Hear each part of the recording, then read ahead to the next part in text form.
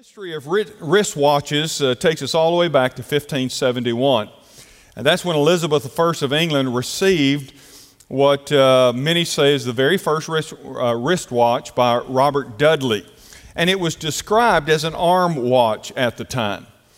By the mid-19th century, most watchmakers were producing a number of different wristwatches, but they were marketed primarily to women as bracelets. It wasn't until the end of the 19th century when men began to wear watches on their wrist, and primarily it was the military men that wore them, and they found an advantage in battle because they could take and synchronize their watches with one another in order to carry out their plans or some operation. Instead of using signals, they could know at a certain time they were to initiate the plans. And so that's where they began, and then finally it became a fashion statement, a fashion trend. Now today watches come in all kinds of styles, and they really are incredibly sophisticated. We have smart watches today that many people wear, which are really nothing more than miniature computers, and they do far more than just tell time. In fact, when I was growing up, some of you will remember this, there was a comic book kind of hero named Dick Tracy. And you may remember Dick Tracy. The thing that was so cool, I remember as a kid about Dick Tracy, is he had a wristwatch phone. And you could talk to him on his, we never imagined that that day would actually come. But today you can talk to one another on your smart wristwatches if you have those. In fact, how many of you here today have a watch on this morning? How many of you have a wristwatch on this morning? Many of you are wearing watches today. Now, whatever you use to mark time is a helpful tool, right? I mean, some folks now, they just rely on their phones or their iPads or their computers to see what time it is. But whatever you use to mark time is a helpful tool, because time is something that you cannot replace. You can't restore lost time. You can't purchase any more time. It can be maximized, the time that you have, and obviously it can be wasted, but you can't restore it. And so since our time is limited, it is of incredible value, and that's why knowing what time it is very important. Now, the Bible teaches that time is short. In Proverbs 27 and verse 1, it says, "Do not boast about tomorrow, for you do not know what a day may bring." And we've certainly experienced that in this year, haven't we, in 2020?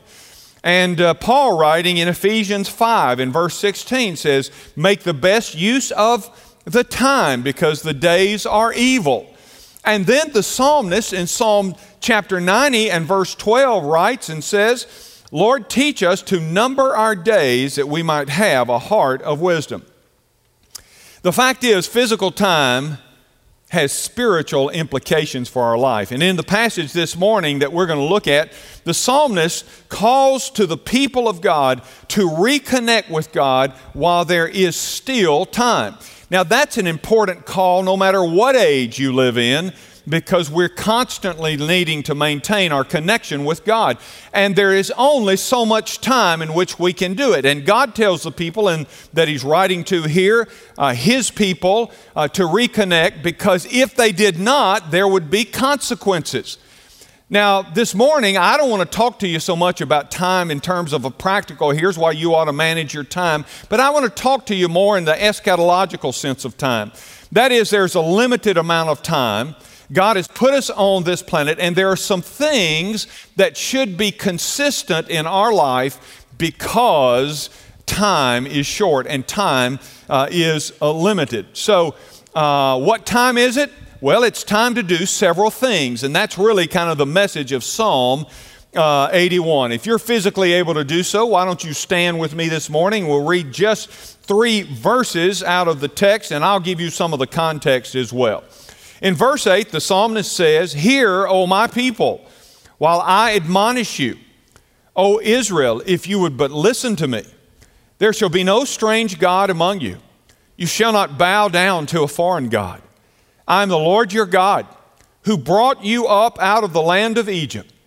Open your mouth wide, and I will fill it." Now, Father, we want to open not just our mouths to be filled, we want to open up our hearts to you and our minds to you this morning. And we pray, God, that you will fill them both with your holy truth and that you will use it, Father, to challenge us. And as we often ask, Father, transform us with the living word. We love you and we pray this in Jesus' name. Amen. Thank you, and you may be seated. Now, the verses prior to the verses we read are a call to celebrate the goodness of God. Verses 1 through 3 talk about the goodness of God. And you might recall last week in the message on endurance, we talked about the importance of remembering, right? You will see that a lot when God is challenging His people to make adjustments in their life. He will often point them back to where they've been so that He can say, if I was faithful to you back then, remember that and move them. So in the first 3 verses of this psalm, that's what the psalmist is doing, or God working and speaking through the psalmist is saying, recall the things, so many things that you can celebrate about the goodness of God. And then in verses 4 to 7, there's a call to contemplate God's deliverance. And so the psalmist talks about how God had delivered them and God had rescued them time and time again. And then the verses that we just read are really a call to an urgent initiation of a return to God. They are actually, these 3 verses are actually a warning to God's people. It was time for them to reconnect to the purposes and the plans that God had for them. And God wanted them to experience His providential protection and His providential provision over them. But there were some things that were going to happen. It was time for them to do some things. They had been, how should I say it, messing around. They had been messing around with the things of God. I'm going to see my grandson. I'm going to take my wife too tomorrow. And we're going to go up and come back on Friday. But there's a line that he has mastered now. And his mom was teasing with him. She'd tell him, give him some instruction. And then she'd say, I'm not messing around. And so now he'll go, messing around.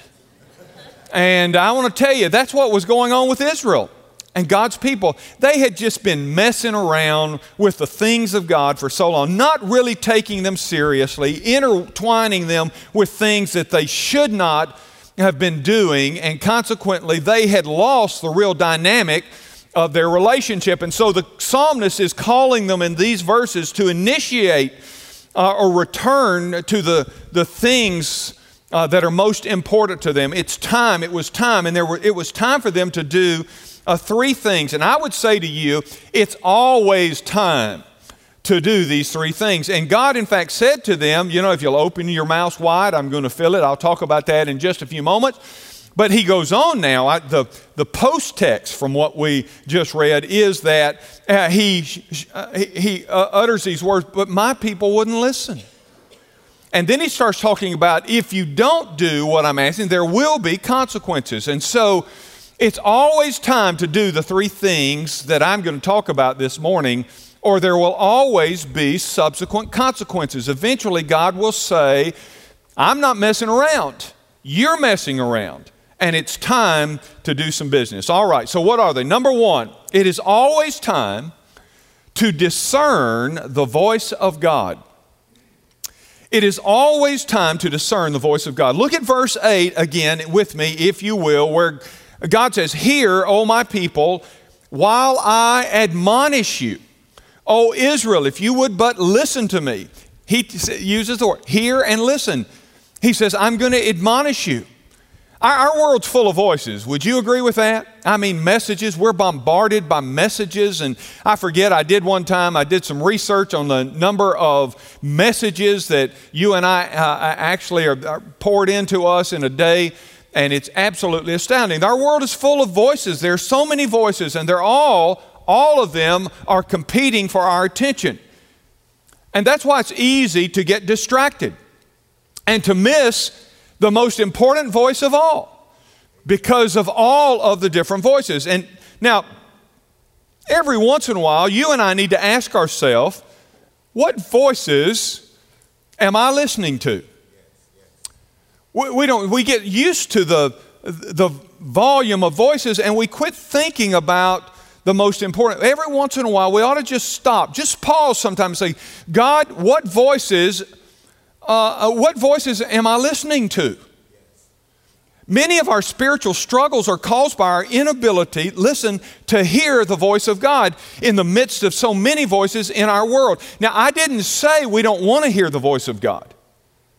My guess is most of God's people, if you said, do you want to hear the voice of God? They're going to go, yeah, I want to hear the voice of God. People say this, one of the most asked questions, I've told you this for all these years, one of the most asked questions of pastors today is, how can I know the will of God? What they're really saying is, how can I hear what God's plans are? It's another way of asking, how can I hear God? I want to hear God. I don't know too many Christians, unless they're living in outright sin and know it, who don't want to hear the voice of God. Amen. So it's not about want to, right? It's not about, do I want to hear God? What it is about is, have I lost the ability to hear the voice of God because there are so many voices around me? How do you know which voices you're listening to? I was working on the message. I thought, how do we know which voices we're listening to? Because I think the people of God here that the psalmist was talking to had lost the ability to distinguish the voice of God. And so I got to thinking, how do we do that? How do we lose that? We're well-intentioned, but we lose the ability to hear. Well, I'm going to give you 3 questions that I arrived at, that if you'll answer these 3 questions, you'll know what voices you're hearing. You'll know which voices are having the impact on you. Question number 1, ask yourself, what shapes my opinions? Now, everybody has an opinion, right?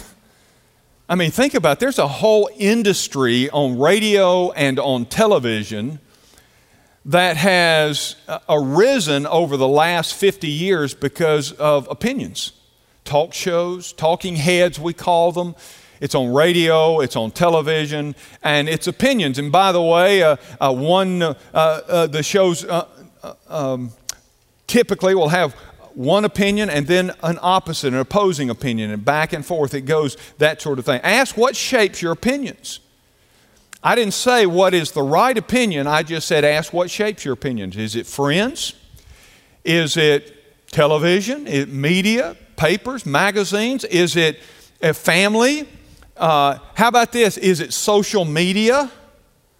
Today, I'm afraid too many opinions are being shaped by what is said on social media. What shapes your opinions? Here's the second question.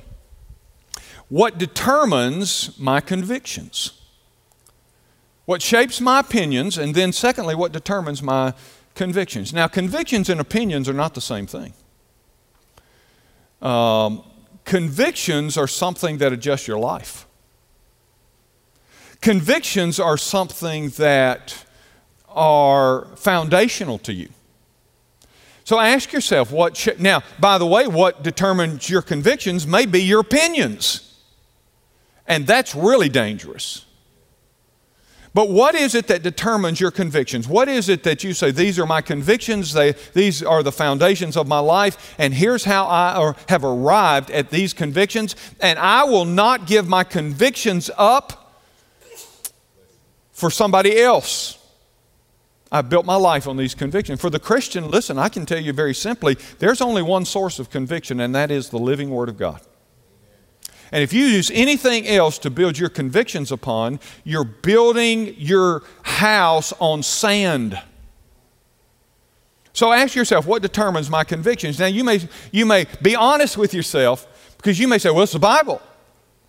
Well, how influential then is it upon your life when you walk out of this building? How does it adjust how you respond to the world around you, to your family, to friends, all of those sorts of things? And then here's the third question to ask yourself. If you want to know what voices you're listening to, ask, what affects my commitments? What affects my commitments? Now, I think you're smart enough to see there's some overlap in all of these, right? Your conviction should affect your commitments. But if you've lost the ability to distinguish and discern the voice of God, guess what? You may find out that your convictions are whimsical. You may find out that your commitments are lackluster or based more on your feelings. And I will tell you today, for a lot of people out there, their commitments are purely emotive. They're just based on how they feel in the moment. They'll make a commitment based on their feelings, or they'll keep a commitment based on how they feel. I want to tell you something. The past couple of weeks, I've been doing some premarital counseling with some sweet couples that are getting ready to get married, and one of the recent counseling sessions, I told this couple what I tell every couple, and that is, feelings are good in a relationship. In fact, a relationship without feelings is not a good relationship. It's not healthy. But I said, I want to tell you something very important that our world doesn't understand, and that is, your relationship is built on commitment, not on feelings. Because the feelings come and go. In fact, I said, there's going to be a day, and I told her, where you're going to look at him and say, today I don't like you, but I'm committed to you. Amen. And sometimes that's the way we don't make lasting decisions in our life based on feelings.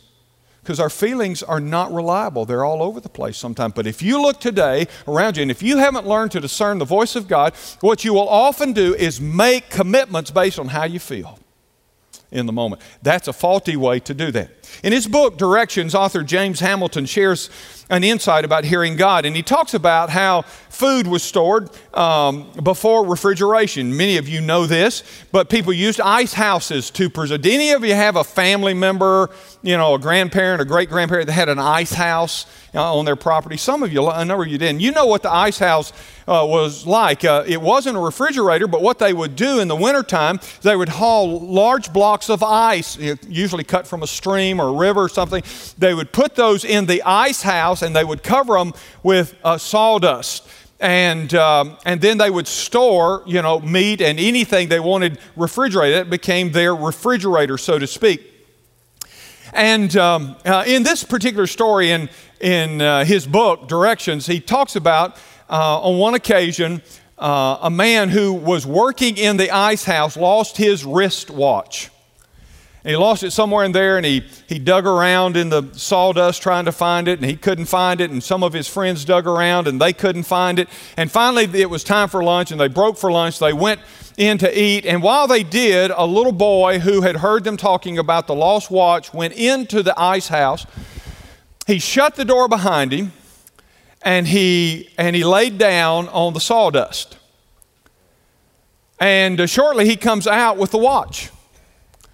And they asked him, son, how did you find the watch? And the little boy said, well, I closed the door, I lay down on the sawdust, and I kept very still.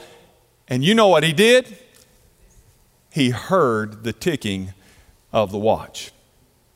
So how do we become skilled then at discerning or hearing the voice of God? Well, let me give you 3 things. Number 1, we must get still. We have to get still. One of the enemies of hearing God is busyness, or trying to hear God while we're engaged in 10 other things, trying to multitask and be spiritual at the same time. We have to get still. Do you know, studies show us, y'all know what they mean, the phrase multitasking. It's become important in the last 2 decades. Multitasking means what? Trying to do more than one thing at a time. I can do this and I can do this. And we were even told that technology was going to revolutionize that for us. So we could be doing this and this and this and all of these. So all technology has done is added another thing to manage in our lives. And I love it, and I think it's useful. But multitasking, listen, do you know they've done studies say nobody can truly multitask? Something suffers when you multitask. You can't give your best to something if you multitask. Now, I'm not telling you don't try it if you want to try it, but the fact is, a lot of times the reason we haven't developed the skill to hear God is because we're trying to spiritually multitask. And the Bible wants us and urges us and counsels us to get still, to get quiet. In fact, listen, did you know Mark 1:35 says that Jesus did the very same thing? Jesus understood how essential it was to get quiet, get still, get alone. before the Father, it says in verse 35, Mark chapter 1, and rising very early in the morning while it was still dark, he departed and went out to a desolate place, and there he prayed. He got away. He got alone. You talk about people that were pulling. This was during his popularity, and people were pulling and tugging on him. Where is Jesus? Where is Jesus? Because of what Jesus could do for them. But even Jesus knew, if I've got to have some downtime with God. I've got to get still with the Father. And so he would rise up early and get away to a solitary, it says, a desolate place. And then the psalmist in Psalm 46:10 says, be still and know that I am God. The word still, by the way, in that passage means to cease. It means to stop. It means to discontinue. And if you're going to train yourself to be able to distinguish the voice of God, you're going to have to get still. If you get still, then you have put yourself in a posture where you can hear God and hear the voice of God. The second thing you're going to have to do is not only get still, we must be quiet. We must learn to practice silence so we can listen to God. Just like that little boy went in the ice house, he practiced being quiet. The way he heard the watch and found the watch was he got quiet. And we have to do the same thing so that we can listen. Well, listen, when you go into the presence of God, you don't have to do all the talking. It took me a long time to learn that sometimes the best time I have with the Lord is when I just keep my mouth shut. And that's hard to do if you're a preacher. And just get before God and just be quiet. Just stop long enough. Get still. Be quiet. And say, God, what do you want to say to my heart? I love the story of Elijah. Y'all remember the story of Elijah? He had just taken out all the wicked, hundreds of prophets of Baal, had called down fire, done this miraculous thing. And then he became discouraged. He was tired and he was hungry. And he ran somewhere in the neighborhood of about 50 miles, and he came to a cave because he thought Jezebel was going to kill him. And he came to a cave and he was exhausted. You remember what he said? God, just take my life. He said, just kill me. I've had enough. And God sent an angel to minister to him, and he slept and he ate. And then he began to try to hear the voice of God. And he couldn't. There was an earthquake, and there was storms, and there were all these different things that we would have normally thought that'll be the voice of God will be in that. But each time the Scripture says, but God was not in the wind. God wasn't in the earthquake. And then it comes to a place in verses 12 and 13 of 1 Kings 19. It says, and after the earthquake, a fire, but the Lord was not in the fire. And after the fire, listen to this, the sound of a low whisper. And when Elijah heard it, he wrapped his face in his cloak, and he went out and he stood in the entrance of the cave. And behold, there came a voice to him and said, what are you doing here, Elijah? Where was the voice of the Lord? It was in the whisper. It wasn't in the earthquake, it wasn't in the wind, it wasn't in the fire, it was the whisper. When Elijah stopped running, when he rested, when he ate, and when he got quiet, he heard the whisper of God for his life. Now listen, here's what I want to say to you. We so often are looking for the voice of God in the dramatic. God, if you'll just send down fire and speak. God, if you'll just do this and speak. But I want to tell you that I believe God more often than not speaks in his whisper. Why? He wants to know who's really hearing. He that has ears to hear, let him do what, class? Let him hear. And so we have to get quiet. And then third, we must read God's word. Now listen, we are fortunate people today because we have the holy living Word of God that we can turn to anytime we want. And I want you to know something. The Bible is the voice of God in written form. And we know that. Paul writes in 2 Timothy and says, all Scripture is breathed out by God. And it is profitable for teaching, for correcting, for reproof, for training in righteousness. Why? So that we may be competent and complete for every good work of God. We have to read God's Word. If you want to distinguish the voices, if you want to know the most important voice, you're going to have to spend time with the voice of God already revealed to you. He's already given it to you. And that's why, by the way, if you'll get quiet and you'll get still and you'll get in God's Word, it is not unusual for you to come across a passage sometime. You say, I've read that 100 times, but I don't know why, but it just jumped out to me. Today, it jumped. You know what's happening? The Spirit of you got still long enough and quiet long enough and in the Word long enough, and the Spirit of God took it and said, here's what God is saying to your heart. Just yesterday, Allison and I were talking. She came to me. She said, I want to share something with you. She said, I think the Lord just gave me a word. And so she begins to share. She said, what do you think? I said, sounds like a word to me.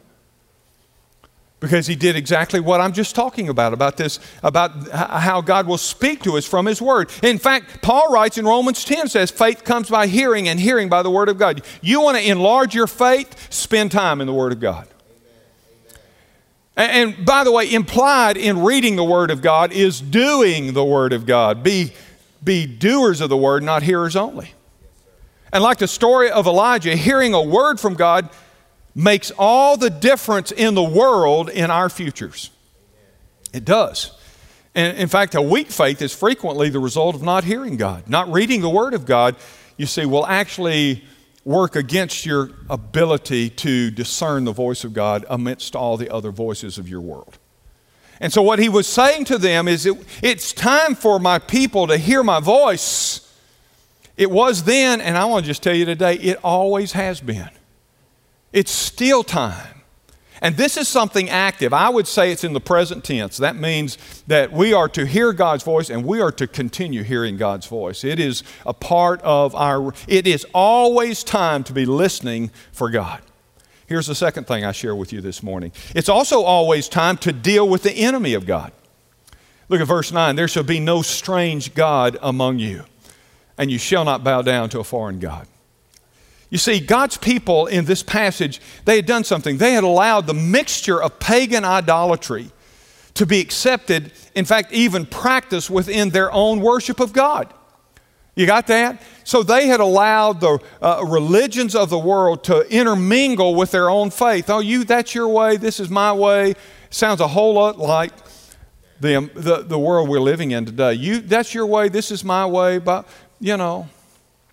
And that's what they had happened, in fact, and that's what they had allowed. And because they weren't listening to the Word of God, they couldn't distinguish the paganism that had infiltrated among them and in their worship. So they allowed the intermingling of pagan and pagan worship to go along with their own worship. We're being told that today, by the way, that everybody needs you just need to allow for every conceivable kind of aberrant worship and behavior, because one way is as good as another. Now, it's important for us to define what an idol is, right? I mean, this is idolatry, and if you're going to deal with the enemy of God, it's important to define what an idol is. Because Jesus said no man can serve two masters. So let me give you what I think is a biblical definition. It represents the biblical idea of an idol, all right? Here's I think, a concise kind of way of saying an idol is anything that controls your passion, your possessions, and your practice. An idol is anything that controls your passion, your possessions, and your practice, how you act, how you operate. In other words, anything that has greater influence over you than Christ is an idol. Anything. Again, because Jesus said no man can serve two masters. And let me tell you how some others have defined it. Martin Luther, the great reformer, said an idol is whatever claims loyalty that belongs to God. You get that? Whatever claims loyalty that belongs to God. Augustine, one of the church fathers, said idolatry is worshiping anything that ought to be used or using anything that ought to be worshiped. That's good, isn't it? Idolatry is worshiping anything that ought to be used and using anything that ought to be worshiped. We can use God. That's what he's saying. And then J. McMath said idolatry is that for which I would give anything and accept nothing in exchange is the most important thing in my life. Whatever I would give anything for and accept nothing in exchange for is the most important thing in my life, he says. And whatever that is, that's my God. So how do you deal with idols? A couple of things that will help you deal with idols. Number one, you got to recognize them. Write that down. You got to recognize them. And that means, again, you've got to be brutally honest and recognize what controls your pursuits and your passions. Israel had become so tolerant of paganism that they lost the ability to see the pagan idols' influence in their lives. They had lost the ability to do that. Now, with that in mind, I put something on your outline this morning. What idols do you battle? What idols do you battle? Now, I'm not going to fill your blanks in. That's for you to do. And then you are to turn them in to me. No, that's for you. That's just private introspection. Look, but be honest with yourself. What idols? I don't know. Is it success? Is it relationships? Is it money? Hey, here's one in America, sports. Big time. You see, the idols are still there. They've just changed shape. See, when the psalmist was writing, they had all kinds of idols. I mean, they had every conceivable kind of idol, but they were in little statue form, and they reflected a kind of action that resulted in a kind of worship of that idol. They did crazy things, bizarre things in obedience to that idol. The shape has changed. My guess is we don't have a lot of those kinds of idols. I would hope we have none of those kinds of idols. But the fact is, we still have idols, hello, and we still battle with idols. Our culture has thrust all kinds of idols, and they don't call them that. But they're things that are vying for control of our life. And they affect our money. They affect our time. They affect our actions and our activities, all of those sorts of things. And many things that are idols in our lives, listen, are neutral in and of themselves. They're neutral.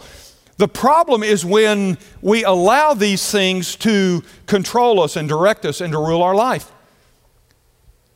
And so we have to recognize them. We have to be honest. And so that's for you to do. That's a little homework, or you can do it here, whatever. But think about, what idols do you battle with? Then number two, surrender daily to Christ. Once you recognize them, here's the next step to take to deal with idols. Surrender daily to Christ. Idols are usually things that are self-serving and all about us. So every day we have to do something Jesus counseled us to do. We have to determine to die to ourselves and live for Christ. That's why Jesus said daily, take up your cross and deny yourself. Daily. Jesus understood that. It's not something say, okay, I've dealt with the idols. They won't be back. Yes, they will.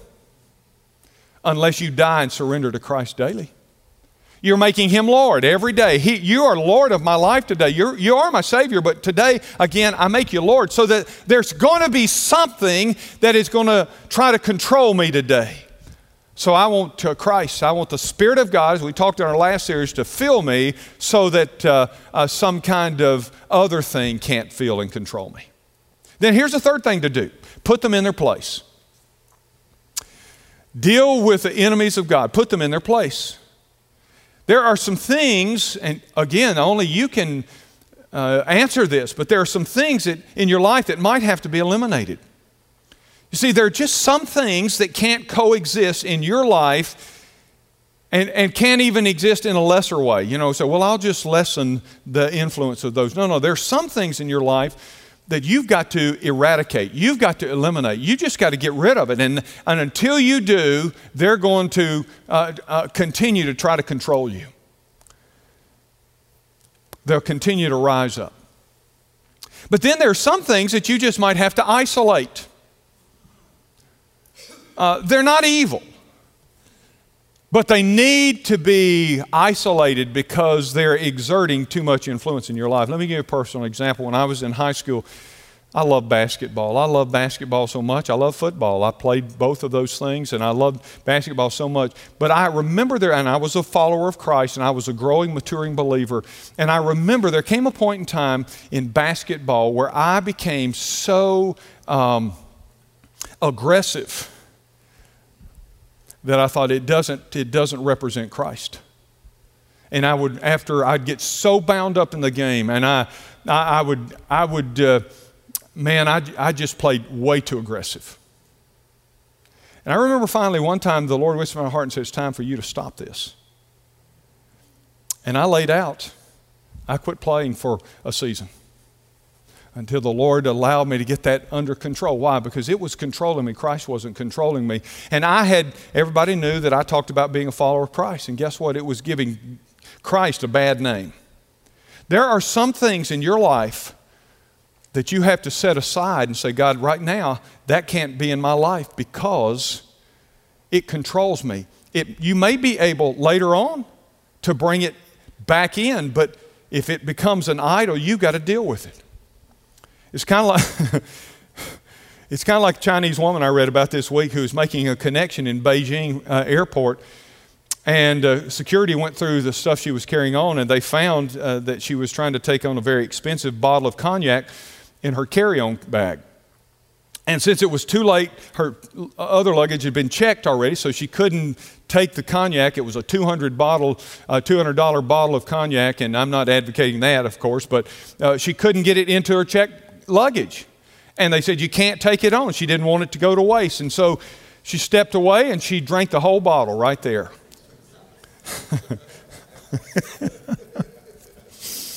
Now she had a new problem. In fact, she was so drunk, she couldn't stand up. And security, out of concern for her own safety and the safety of the other passengers, refused now to allow her to board the plane and continue her journey. She was escorted in a wheelchair to a room where she slept it off until family was able to show up and pick her up. Now listen, I say that to say some things become so important to us that we have trouble letting go of them. But instead, we have to know, I can't allow this in my life because it is taking me away from the ability to follow Christ.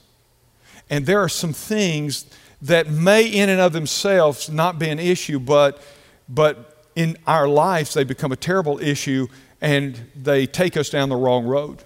And if we cling to them, they're destructive to us. And that's why we have to get rid of some things and we have to isolate some other things. There's a moment in time when virtually everything we hold dear must be relinquished if we're going to continue moving forward on our journey with God. Now, if you're going to be filled and led by the Spirit, as we talked about in the last series, it's always going to be because you deal with idols in your life. Because the Spirit and something else will not occupy and control the same space. Something's going to control it. Now, last, I want to show you this. Last thing that it's always time to do. It is always time to depend on the provision of God. Verse 10, open wide your mouth and I will fill it. You know, we just talked about the idols, okay? And I want you to understand something. There's a connection to this statement in verse 10. Now stay with me, okay? We just talked about these idols that they needed to deal with and that we need to deal with. There's a connection to God saying, open your mouth wide and I will fill it. You see, remember they had all of these different idols they trusted for various areas of their life. They had gods of food. They had gods of agriculture. They had gods of protection. They had gods of health. They had all of these different kinds of idols.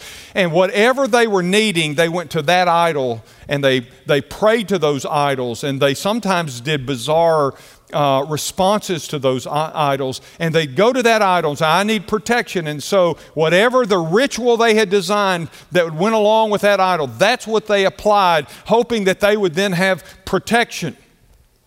And they did that with all of these different idols. And so God says, deal with your idols, and then what? And then trust me.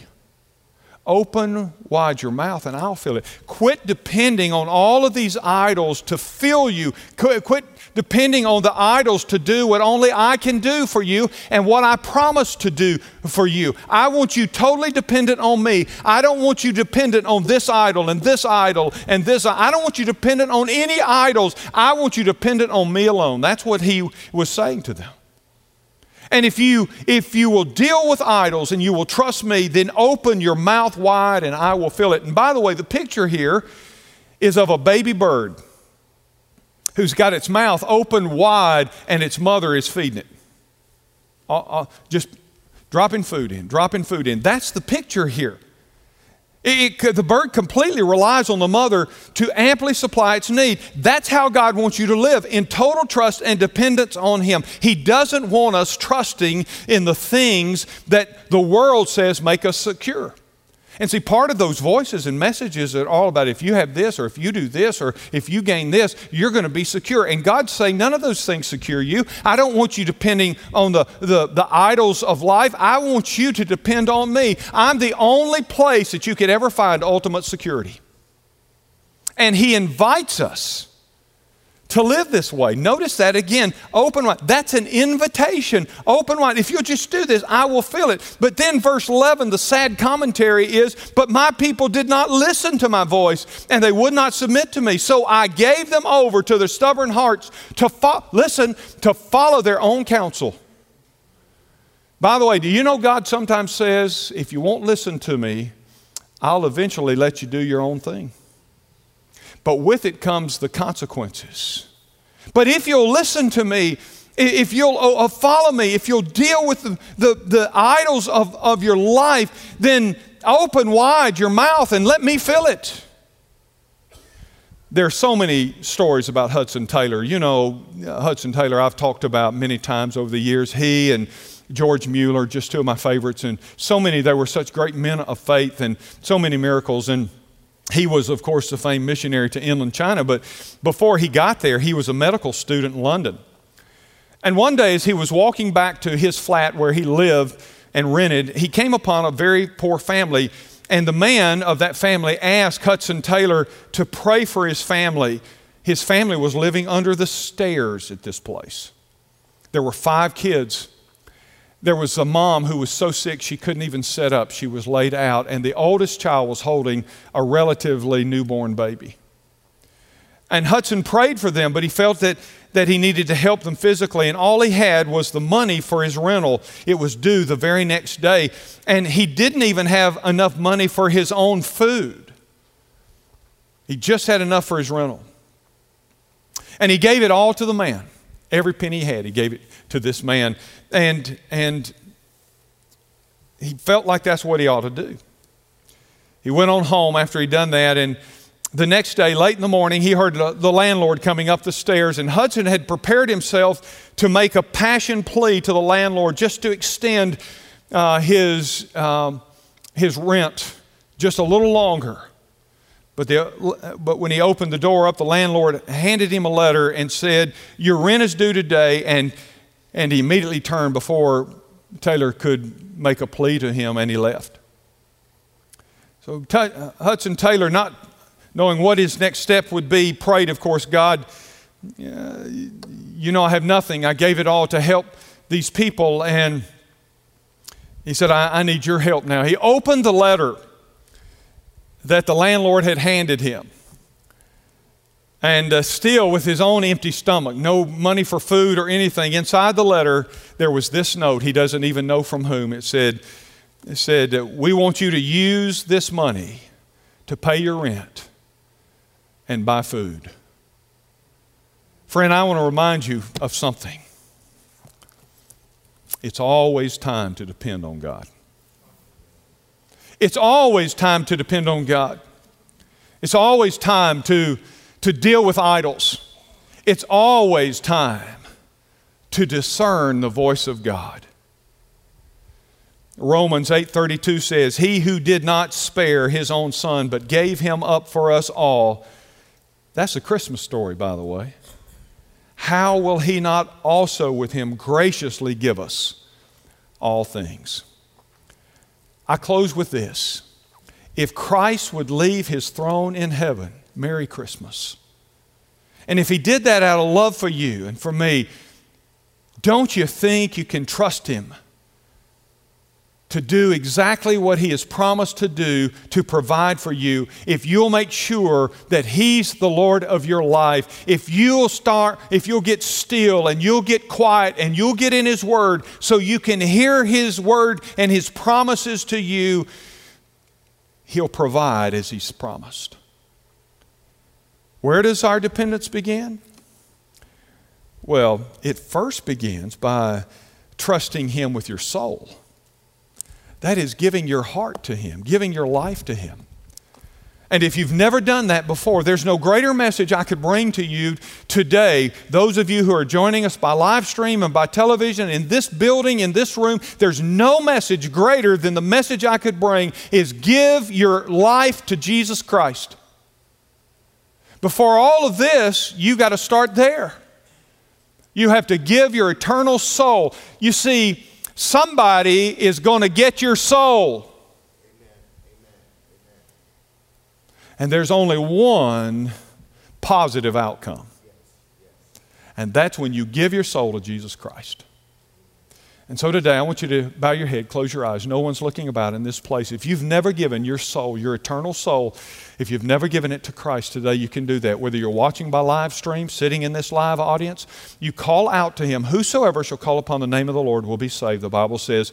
What does that mean? Just say something like this in your heart to Him. Lord Jesus, I know I'm a sinner and I know I need You. I know who You are. I even believe in my head, but I've never received You into my life. I've never given my soul to You. I've never given myself to You. And today I call out to You. I give my life to You, the one who loved me and died for me. I give my life to You. Come in and forgive me and be my Savior, my Lord and my Master. And one day, a home with heaven. But I get to live for You now. And You begin the transforming work in my life.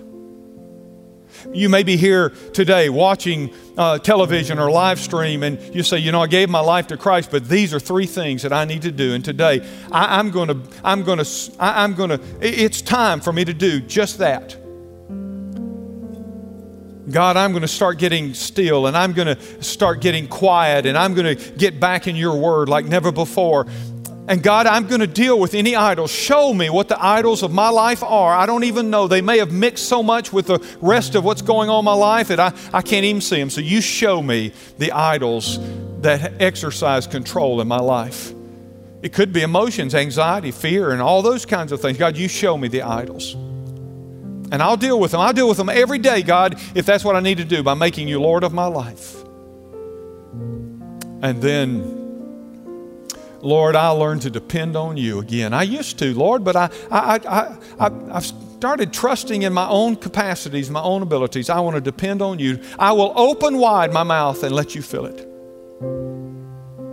Now, Lord, I pray for all of those watching, those in this building who have called out to You today. Whatever they've called out about, Father, I know You hear their prayers. Would You begin the wonderful new work for those who have received You as Savior, God? Would You begin this wonderful new work in their life? Cause them to have this renewed excitement about You, Father. For those who have said, God, it's time for me to do those things that we talked about today, Father, would You, with Your Holy Spirit, would You affirm that in their hearts, and would You help them, as the enemy will most certainly fight them. And Lord, we love You. We thank You that You have made a way. You have made a way for us. That's Christmas. You made a way. Thank You. And Lord, let us walk in that way. We pray in Jesus' name. Amen. If you will, look this way. Those of you who are joining us by live stream, let me tell you how to follow up the decision that you made today. You'll see information on your screen, a phone number, 334-384-8080. And would you let us know about your decision? If you called out on the Lord, I give my soul, I give my life to You. If you did that today, would you text the word PASTOR, P-A-S-T-O-R. If you'll text that word to us at that number that you see on your screen, if you'll text that word to us, we'll take it from there, okay? We're not going to hound you and harass you. That's not what we're going to do. We're going to help you. We'll contact you and get you some information and get you moving in the right direction. That's all we want to do. Maybe you say, you've watched this broadcast and said, the day's coming, I'm going to be back in church, physically back in church. There's nothing like being in the place. And you say, there's a day coming. Would you do what literally scores and scores and scores of people have done over the last several months? Say, I'd like to join Ridgecrest. I'd like Ridgecrest. This is the family of believers I want to be associated with and a part of. I'd like to join. Text that word, J-O-I-N, to the same number, 334-384-8080. We'll take it from there if you'd like to join. You may say, I need to be baptized. And we've been doing that too. We do it very carefully, but we practice all the protocols, but just text that word, baptized, to that same number. And by the way, in the live audience, you can do that. You can use your phone and text those same words to us, and we'll take it from you. You want to join Ridgecrest? You need to be baptized, whatever it is. You text that word to us, or in our live audience, you can take the tear-off panel that's on the back of your worship folder. You can tear that off, and you'll see there's a place for you to say, I'd like to join Ridgecrest, or today I received Christ as my Savior, or I'd like to talk with someone about that. Whatever it may be, you can do it that way. Tear it off, fold it up, drop it in the offering baskets as you leave this morning.